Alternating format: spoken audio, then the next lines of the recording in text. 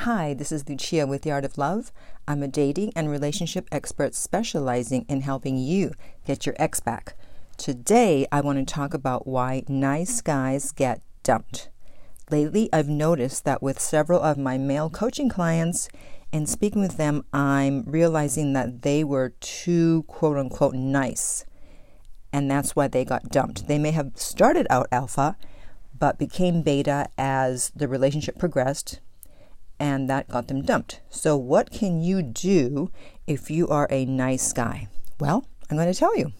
But before I do that, I want to remind you, if you have not already subscribed, to do so you don't miss out on any future videos. And while you're at it, tap the bell icon so you'll be notified when a new video is up.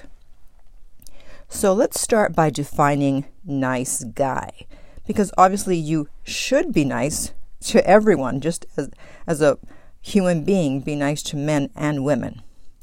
But a nice guy is too nice too often.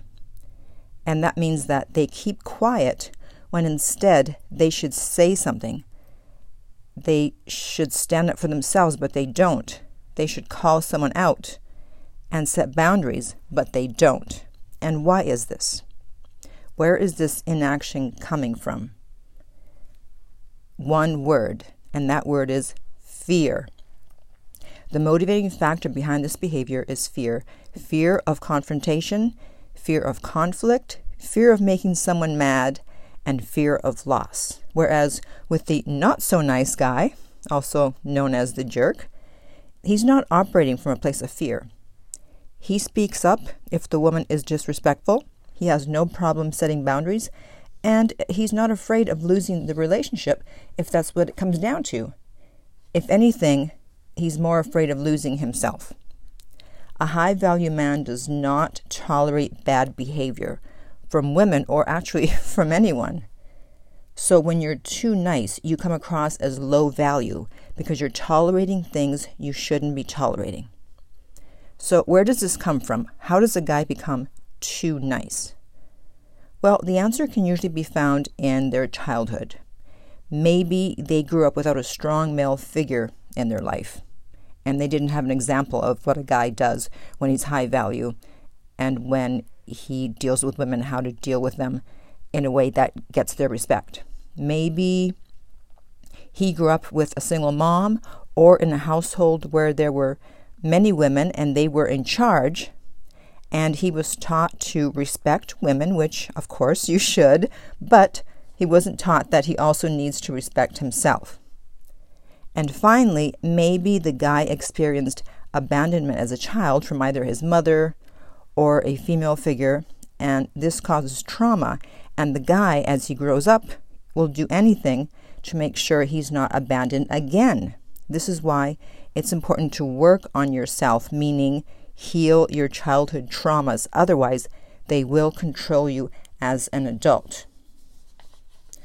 I saw a comment recently underneath one of my videos, and the guy said that he didn't know whether he should be a nice guy or a jerk because when he was a jerk, he felt guilty.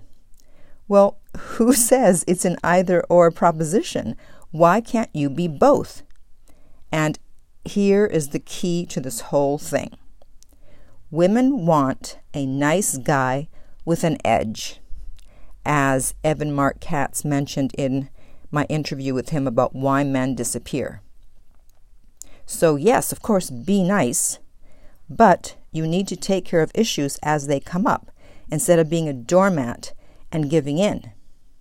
Because you may think you're keeping the peace, but what you're actually doing is lowering the woman's interest level. She's losing respect for you every time you should speak up and you don't. And eventually, she'll be so turned off that she'll dump you for someone who doesn't put up with her BS, or you'll reach the breaking point and leave. And I have several examples of this. As I told in a previous video, the grocery bill example, I love telling the story because it's so crazy. So this guy, he was dating this woman, and he was checking out his groceries at the supermarket, and she called him. He didn't answer because he was, checking out his groceries. So he called her when he got to the car, and she said, where were you? What were you doing? And he told her. And she said, read me your grocery bill. She didn't believe him and she didn't trust him. So here is the point of no return. What do you do at that point? Because that's an unreasonable request. And so he, unfortunately, did go ahead and read the grocery bill, thinking, well, that will appease her and that'll be the end of it. No. When you do that, you create a monster. You didn't set a boundary. Now she's crossed over, and by letting her do that, now she feels that she can ask for even more next time until, she demands to check your phone every time and to know where you are every minute. It's a slippery slope down. It's the gateway to things getting worse and worse. This is why we set boundaries. And so the correct way to handle that would have been to say, I'm not going to read you the grocery bill. If I've done something to make you not trust me, for you to have no trust in me, then, I'll come over and let's talk about it. But if I haven't done anything to make you mistrust me, then this is your issue and you need to deal with it, because this is a turnoff. You asking me to read the grocery bill is a turnoff. All right, so that's what's called setting a boundary. And you don't have to be mean about it. I didn't sound mean, right? I wasn't swearing, I wasn't yelling. You just state how it's going to be. And they either get in line with the program or they don't. Another example is a guy.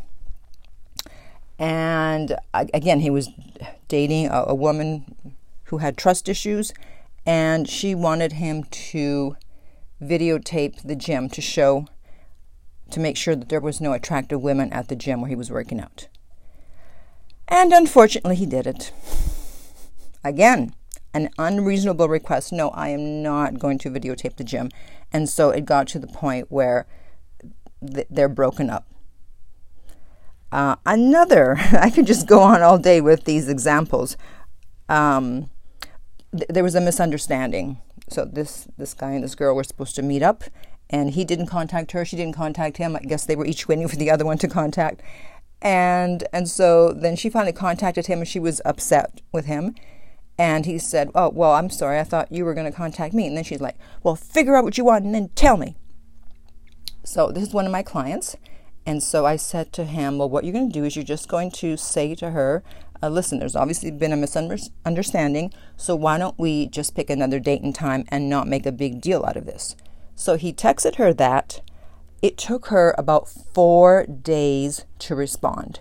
Do you know why? Because previously, before working with me, he was the quote-unquote nice guy. He let her walk all over him, and so she was waiting for him to do what he usually did, which when she got upset about something, to reach out and try to remedy the situation. But since he was now working with me, I did not let him do that. No. I said, you wait as long as it takes for her to reach out to you. And in fact, after a couple of days, he did want to send a very beta male text. And I said, absolutely not. You are not sending that text. And after 4 days, she finally contacted him. So again, that's what it means to set a boundary. Not being mean, not yelling, not screaming, not calling anybody names.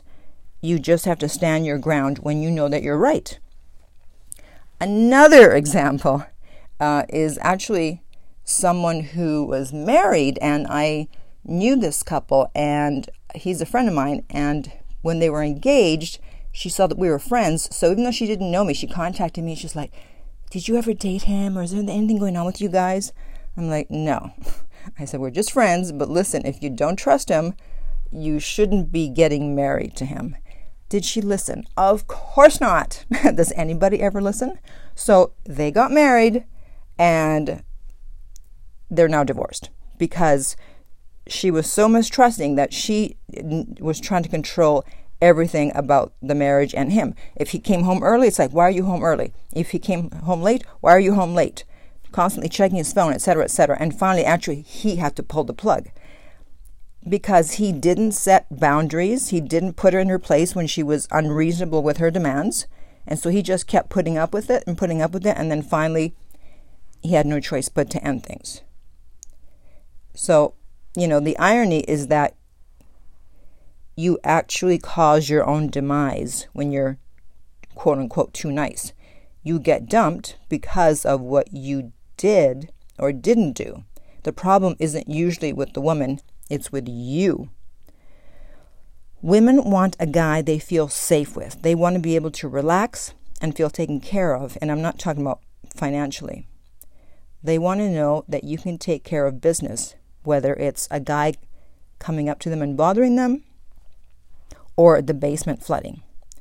They can't feel safe with a man who's afraid to set boundaries, afraid to call them out, and afraid to put them in their place if necessary. Women are naturally attracted to strong men. And if they have to choose between two or more men, more often than not, they will pick the one who's the most alpha, not the nice guy. So, after hearing this, guys, comment below and let me know how have you behaved in the past that led a woman to losing attraction for you. And women, comment on what ways nice guys have turned you off. And if you would like my help coaching so that you don't send texts you shouldn't be sending and other things, then you can contact me at theartoflove.net. The direct link is below. If you found this helpful, then be sure to like and also subscribe and share. If you are listening on iTunes, I would appreciate if you would rate and review the podcast. And finally, remember that love inspires, empowers, uplifts, and enlightens.